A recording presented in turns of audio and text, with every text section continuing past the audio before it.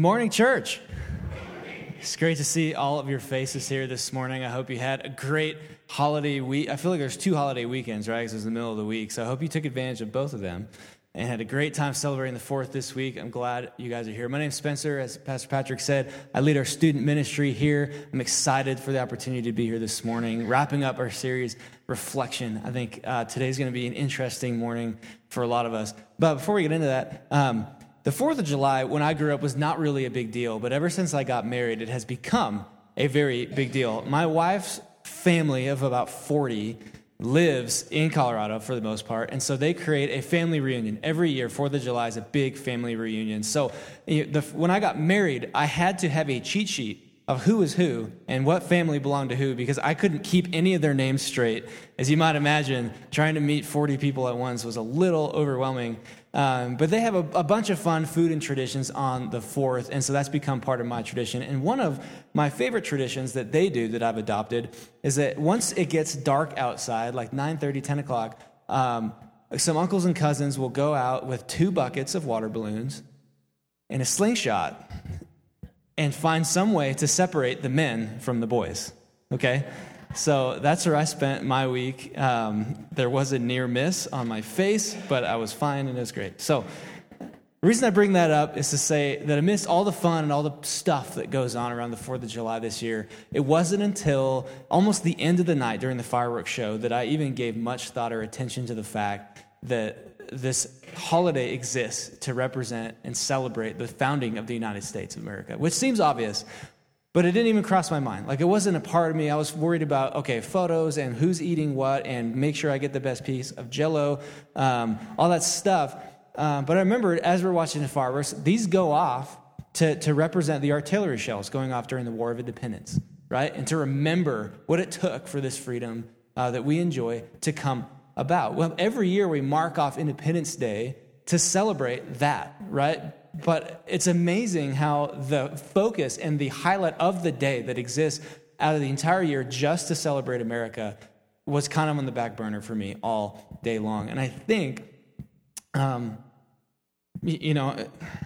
think that's just part of human nature, to be honest, is that the things that are right in front of us so often are the things we most easily forget. We most easily overlook the things that we're used to seeing over and over and over again.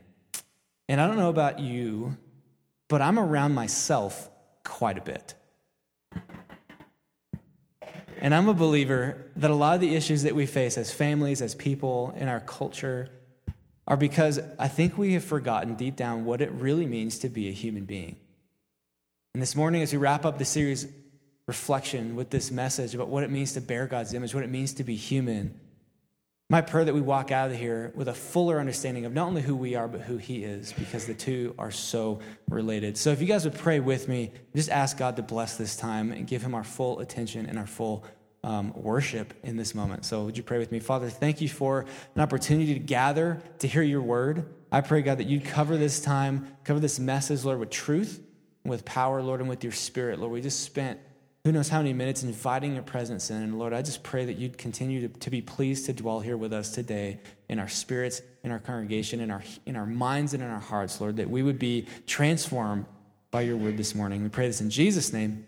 Amen. Genesis 1:1 is a verse most of you probably know, but we're going to put it on the screen anyways, and it says this: in the beginning, God created the heavens and the earth.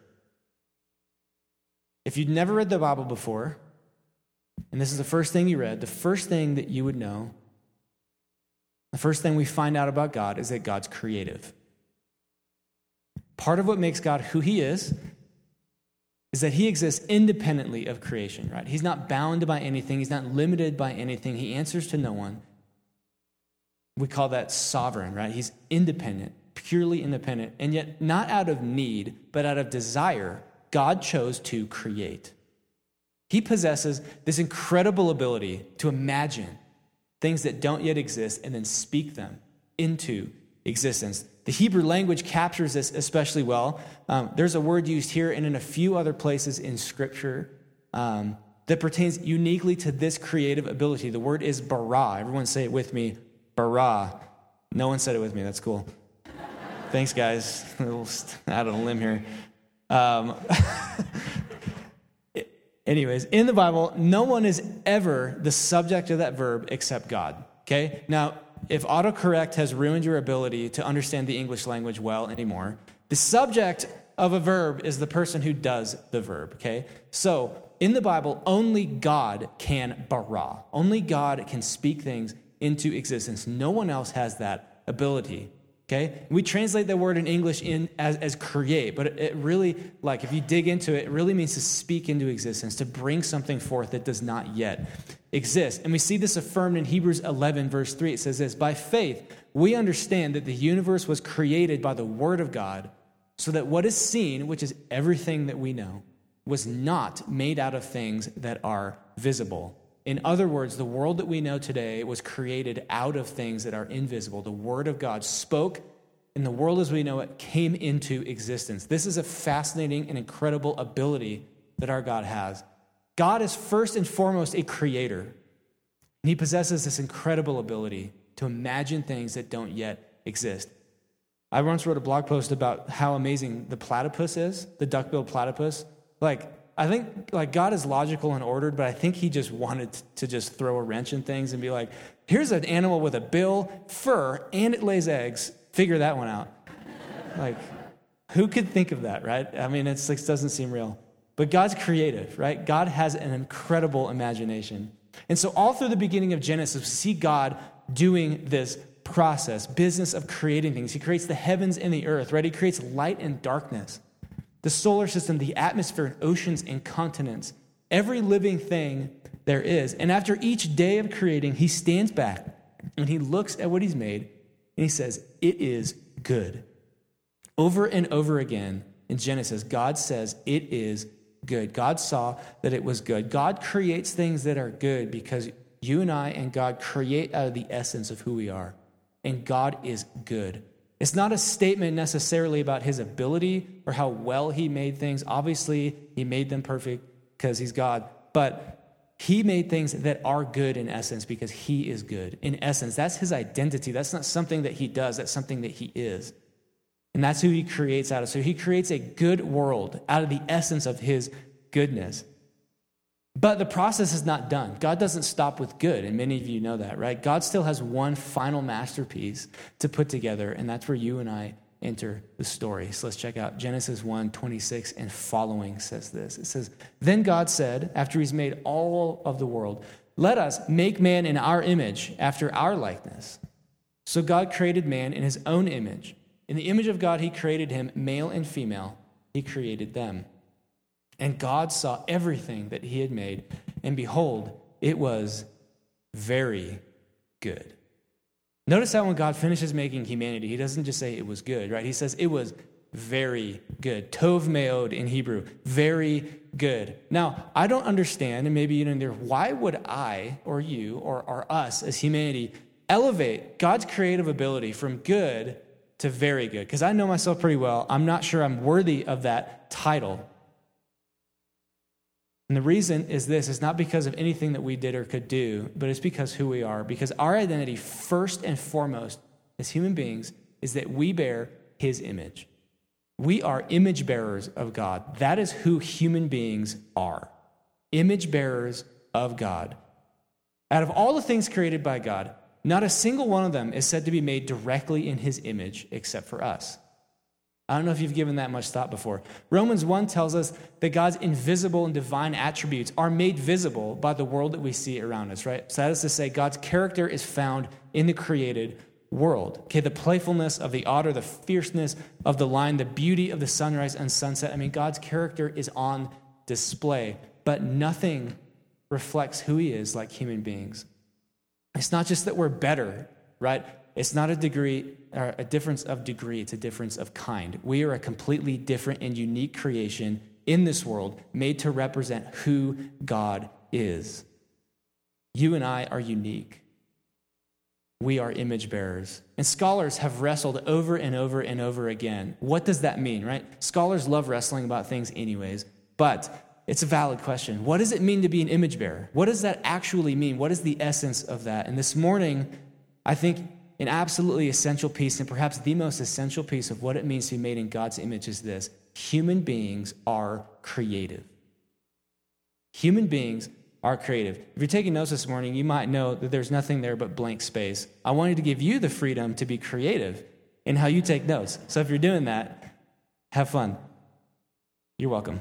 But human beings, and you know this, right, have the ability to imagine, to see things that don't yet exist, to dream and to create and to wonder and to worship, right? Many animals have personalities, which is why we enjoy living with some of them, okay? And I'll leave out the cat jokes right there. But no other creature on earth makes art that's exclusively for looking at and enjoying.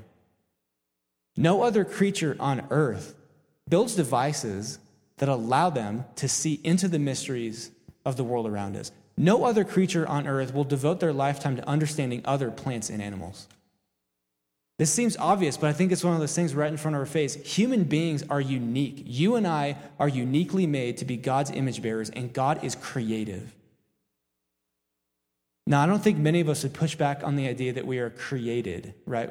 But this morning, I want to take that idea one step further and say this. We're not just created beings. We were created to create. We're not just created to exist.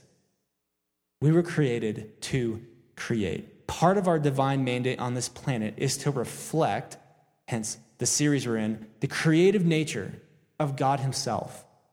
Pastor and author Erwin McManus, he wrote this. He said, beavers build dams, bees build hives, and ants build colonies, but humans are creatures not of simple instinct, but of divine imagination. Every species builds, but only humans create. Now, I know what a lot of you are probably thinking right now, and it's this. I'm not creative. If you're anything like me, right, I'm not an artist. I don't have any special talents. I'm not very good at anything. I'm not one of those. I'm not an artist. I'm not a creative. I'm not in the elite, right? Maybe thinking that I'm not creative, Spencer. That doesn't apply to me. That's not a fair thing to say. I want you to know if that's you, which is probably a lot of us in this room based on the last service. I understand you. But I also want you to know that you're wrong. So we got that. I believe that about myself for most of my life, right? I've always been better with words than with art. And so my parents, out of love, tried to tell me and told me for years and years growing up, Spencer, it's okay. Art just isn't your thing, okay? That's how they tried to make me feel better about myself. Art just isn't your thing, right? And for multiple decades of my life, I just believed that. Like I just said, hey, I'm not creative. I'm not artistic, and that's fine. That's just who I am. It's not my thing. And if art is limited to what you can draw or paint, then that's absolutely true, okay? The worst grade I got in college was art class. The worst grade I got in college was art class, and it's partly because she was not very nice and she graded on quality, which I don't think was fair. But, some of the stuff I turned in looked like a third grade kid who hadn't realized he was left-handed yet tried to paint with his right hand. That's what my work looks like after 4 hours of labor, okay? So it was sort of deserved. But, execution, not so good. Ideas, great ideas. But, if that was what it meant to be creative, I would not qualify, okay? And I don't think many of us would. But there are two reasons why that belief is not accurate, okay? The first is this: your identity and my identity is not rooted in your abilities. If you're taking notes this morning, it's rooted in your Creator. The one whose image you bear defines your identity, and God is the master creator. Your primary identity is someone who bears his image. It's not rooted in what you can do, it's rooted in who you represent.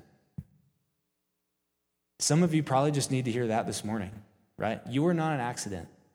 You are unique, and you represent the Most High God in an incredibly unique and creative way.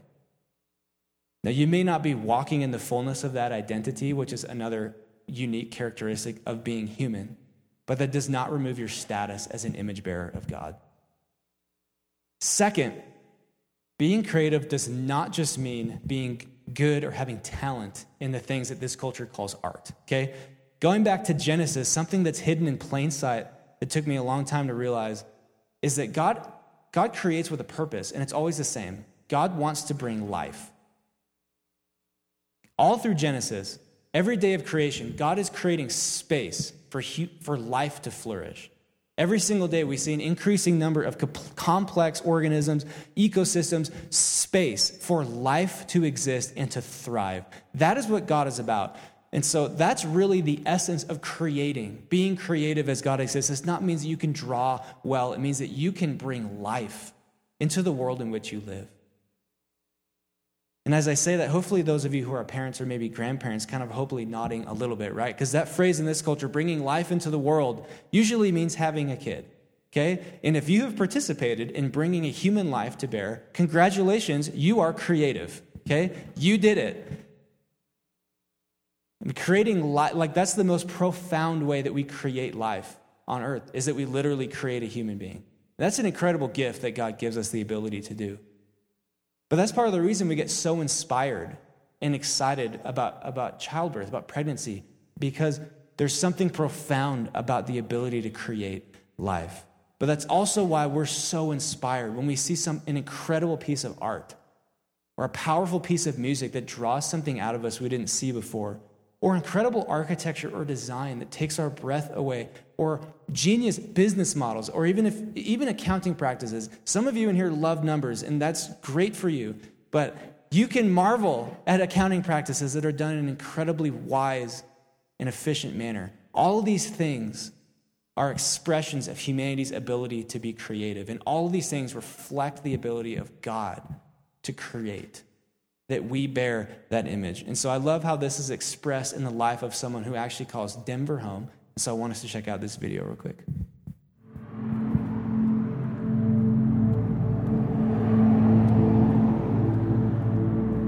There's actually a story of two of the greatest master penmen to live. Well, the two were sitting down across the table from one another, and F.B. Courtney wrote a word on a piece of paper and threw it across the table, and he said, "Accomplish that if you can." And so Mataraz turned the paper over, wrote another word, threw it across the table, and he says, "Accomplish that in a lifetime if you can." And so it was this life pursuit that they were after. It was honing the hand, learning the disciplines of whole arm movement and muscular movement to reach one pinnacle moment that was forever captured in a single letter. So I will fill a page with the same letter over and over and over, just so that when it comes time for me to execute that letter in an actual piece, I'm able to do so without thought. That it's already imprinted into who I am, into my makeup, and into my muscle memory, that I can execute it when the time comes.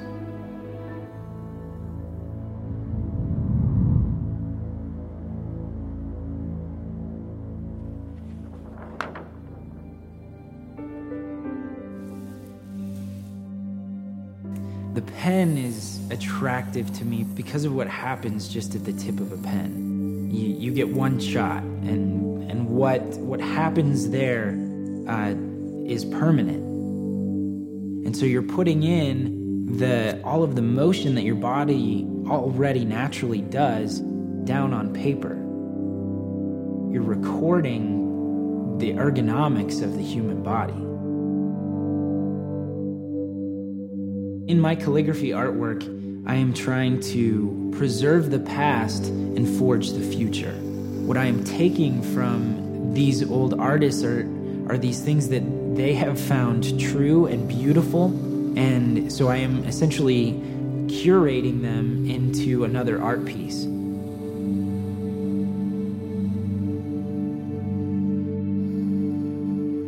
If we abdicate everything to the machines that we create, then what we are doing is we're creating a sterile world that is void of human influence. And so if we do that, especially with something that is as deeply personal as handwriting is, then I feel that we're missing out a lot on each other. We're missing out on that connection that we have with one another.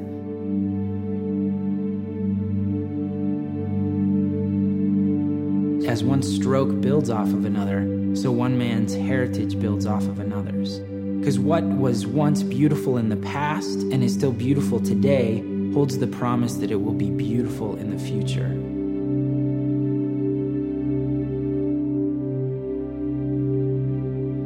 I believe that we are all created in the image of God, and that we don't only bear his image in the way that we think, the way that we act, the emotions that we have, but in our desire to create.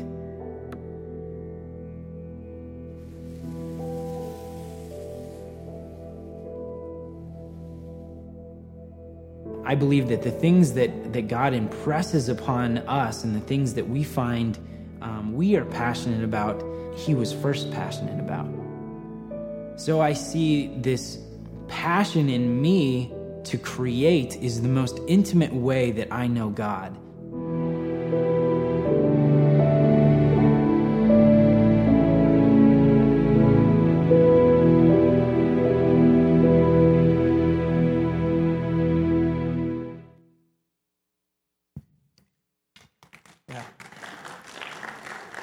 Powerful.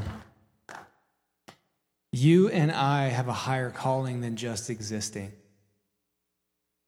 We were called to create. We were created to create.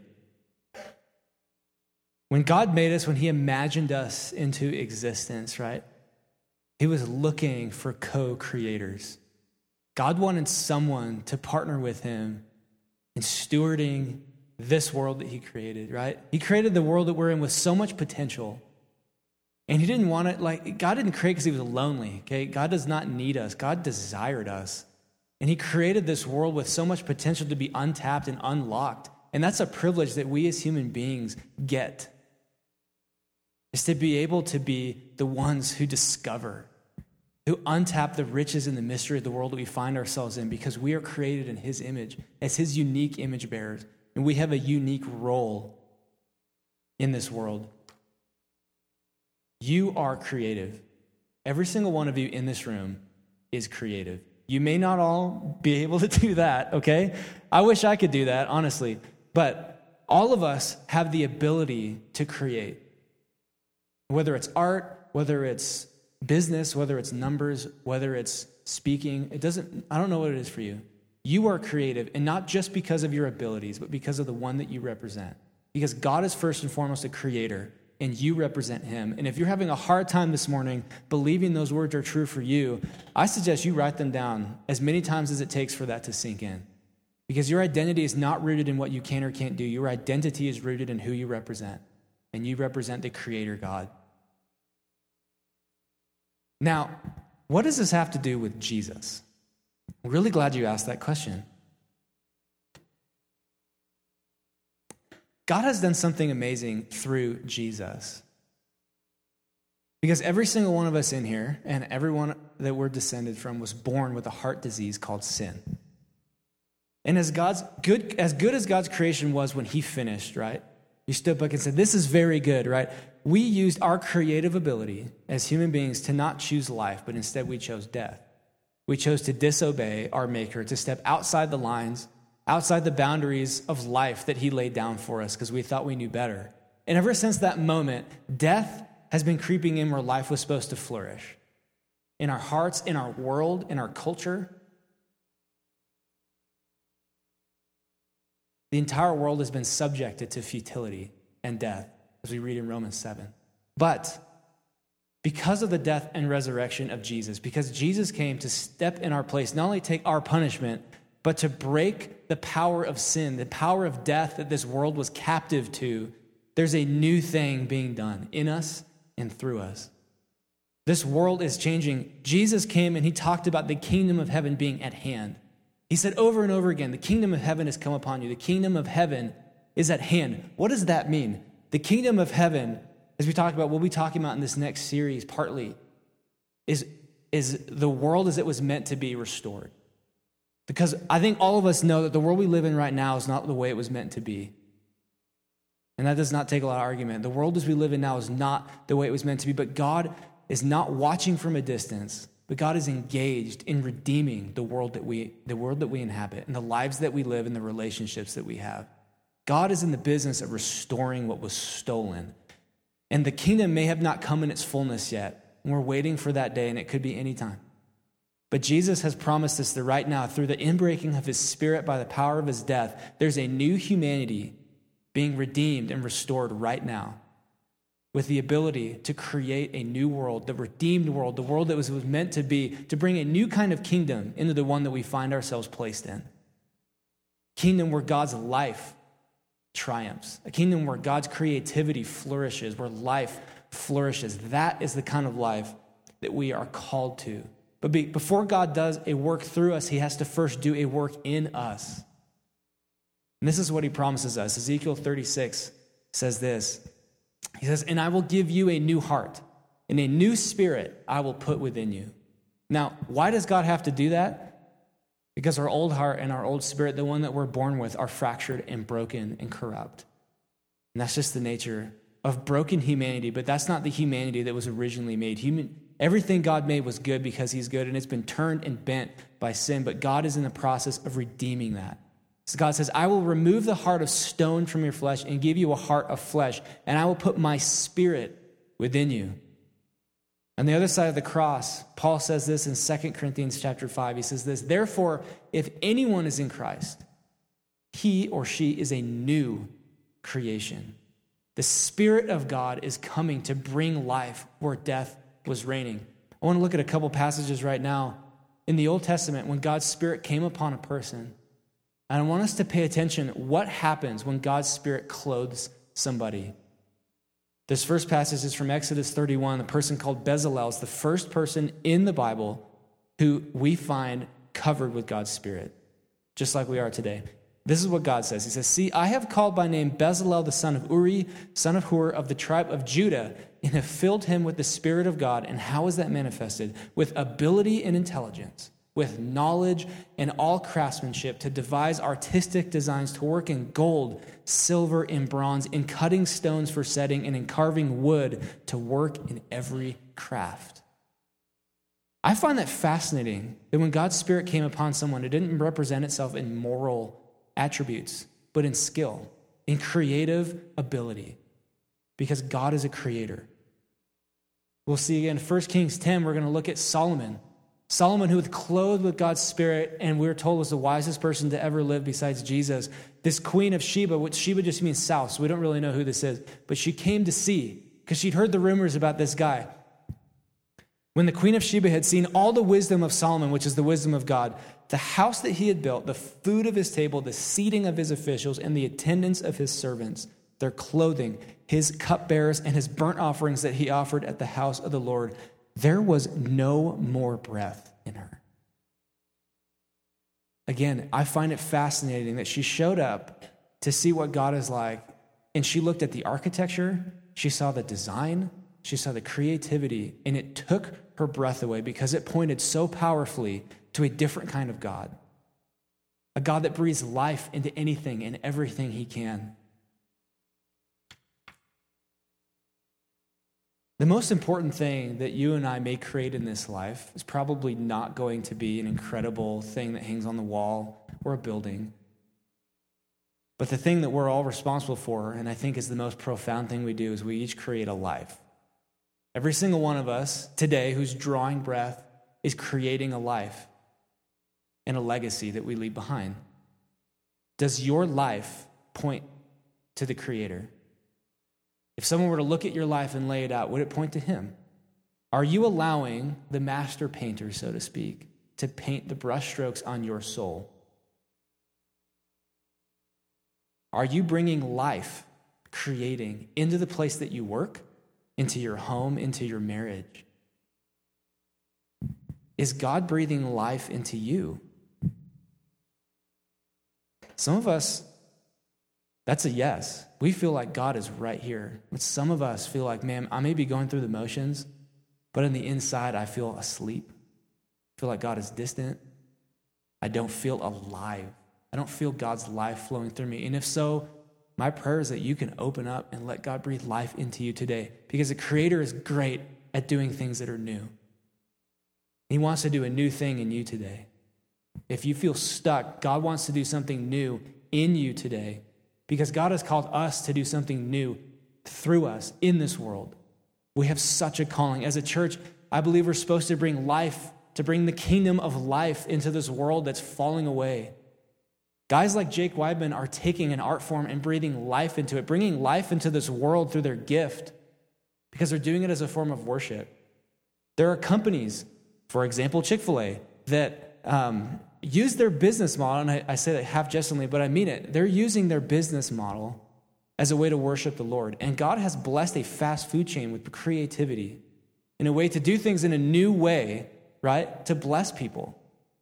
And that may be a silly example, but I want you to get the picture that creativity does not just mean art. Everything in life that we experience, that we do, that we're accountable for, has the opportunity for God to breathe life into it through us. Guys, can you imagine a world with me where when people want to find the best ideas, when they want to look for wisdom, when they need to see what's coming next, that the first place they come is the church? Can you imagine that? Can you imagine if people from all backgrounds and beliefs came into our churches and maybe hesitated because of our message, but couldn't help but stand in awe when they looked around at the place that they are and they saw the way that we organize, the way that we design, the way that we give attention to detail, the way that we gather, just captivated something in them deep. I mean, what if we as a church took seriously the fact that we represent a God of wonder and awe and imagination? And that when people look at us, they're supposed to see that. They're supposed to see him in that. What if people had their breath taken away when they walked into this building? Can you imagine that? What kind of God do people see in you? What kind of God do people see in your marriage? What kind of God do people see in us? Church, my hope this morning was to encourage us that you are more than you realize. That your identity is rooted not in what you can and can't do, but that your identity is rooted in the perfect and unchanging character of God Most High, whom you are a unique image bearer for. That despite the claims of the Industrial Revolution, you are not just a cog in a wheel, you are not a worker bee who needs a task. You are a creative, imaginative, artful, soulful being who is fearfully and wonderfully made. My prayer for you and for us is that the truth of that, the truth of your identity and the God that you represent would set you free today into the life you were made to live, because all of us have had something stolen from us, whether it's fear or pain. The scriptures tell us that where the Spirit of the Lord is, there is freedom. And my hope for us today is as a church, we'd start to walk in the freedom of Jesus Christ, the freedom to take risks again, the freedom to hope again, to dream again, the freedom to walk in the fullness of what it means to be a human. Because you and I are unique image bearers of God. We are unique in creation. And if this morning you haven't started a relationship with this God who is about life, he wants to speak life over you. He wants to pull you out of what is dark and what is stolen from you and breathe life into that. And it is costly. It will cost you everything, because laying down your life is the scariest thing you'll ever do. But when Jesus takes it up again, you'll never know a life as full or as meaningful as when you're walking with him. And so I'm going to invite those of us in this room who may not have taken that step and said, Jesus, you deserve everything. I am broken and I need you. We're going to pray together. And so if you guys would bow your heads with me, if that's you, just pray this in your spirit, in your own words, whatever it is. Just say, Father, I'm trapped. I need life. Lord, my identity has been stolen by the enemy of our souls. God, I recognize that you alone speak life. You alone are life, and I want your life in me. And Jesus, to this morning, in this moment, I lay my life at your feet. I give it to you. You are the King. You are the Lord. You are the Creator. And I pray, would you cover me in your Spirit? Would you make me new? Would you renew me from the inside out? Would you start a new creation in my heart this morning, God? Father, I need you. I thank you for what your Son did for me. In Jesus' name, amen. If that was you this morning, we'll have an opportunity for you to come and pray with someone at the end of the service. They'll be at the front of the stage. Don't take, no matter where you are, anyone in this room is invited to that. Don't miss that opportunity because you're scared. For all of us this morning, may the truth of who you are be rooted in the truth of who he is. We were created to create. we were made to be makers. Let's join the Spirit of God. Let the Spirit of God breathe life into us this morning so that we can join him in bringing life into this world that desperately needs it. That's our call. And so let me pray for us one more time as we close. That God would start to do something new in us and in you. That we could bring this kingdom of life into this world that's desperate for it. Jesus, we need your Spirit. We need your power. We need your creativity. We need your life in us, God. We cannot do it without you. But Lord, we've been called to such a high purpose that without you, Lord, it's doomed to fail. God, I pray over us this morning that we would start to walk in the fullness of who you made us, Lord, that we would know deep down that we are rooted not in what we can or can't do, but we're rooted in you. We reflect you to the world, Lord, and I pray that we would walk in freedom to reflect that better, more fully every single day, starting right now. And I pray for breakthrough for some of the people in this room who have felt too scared to break out and to take a risk in something that they feel called to, Lord. Would they be emboldened this morning to do something new, to step into a new venture, to start a business, to try that piece of art that they've been too scared to even look at, Lord? Would you deliver breakthrough to these people, Lord, whoever they are this morning, who feel stuck because of fear, because of the lies of the enemy, that they can't do it, that they're not good enough? Lord, I pray, would you confirm for them this morning that you have made them for that, and that they are creative because you are creative. So, Father, I pray over us this morning. Will we walk in truth and freedom because of your Spirit? Thank you for who you are. I pray this in Jesus' name. Amen.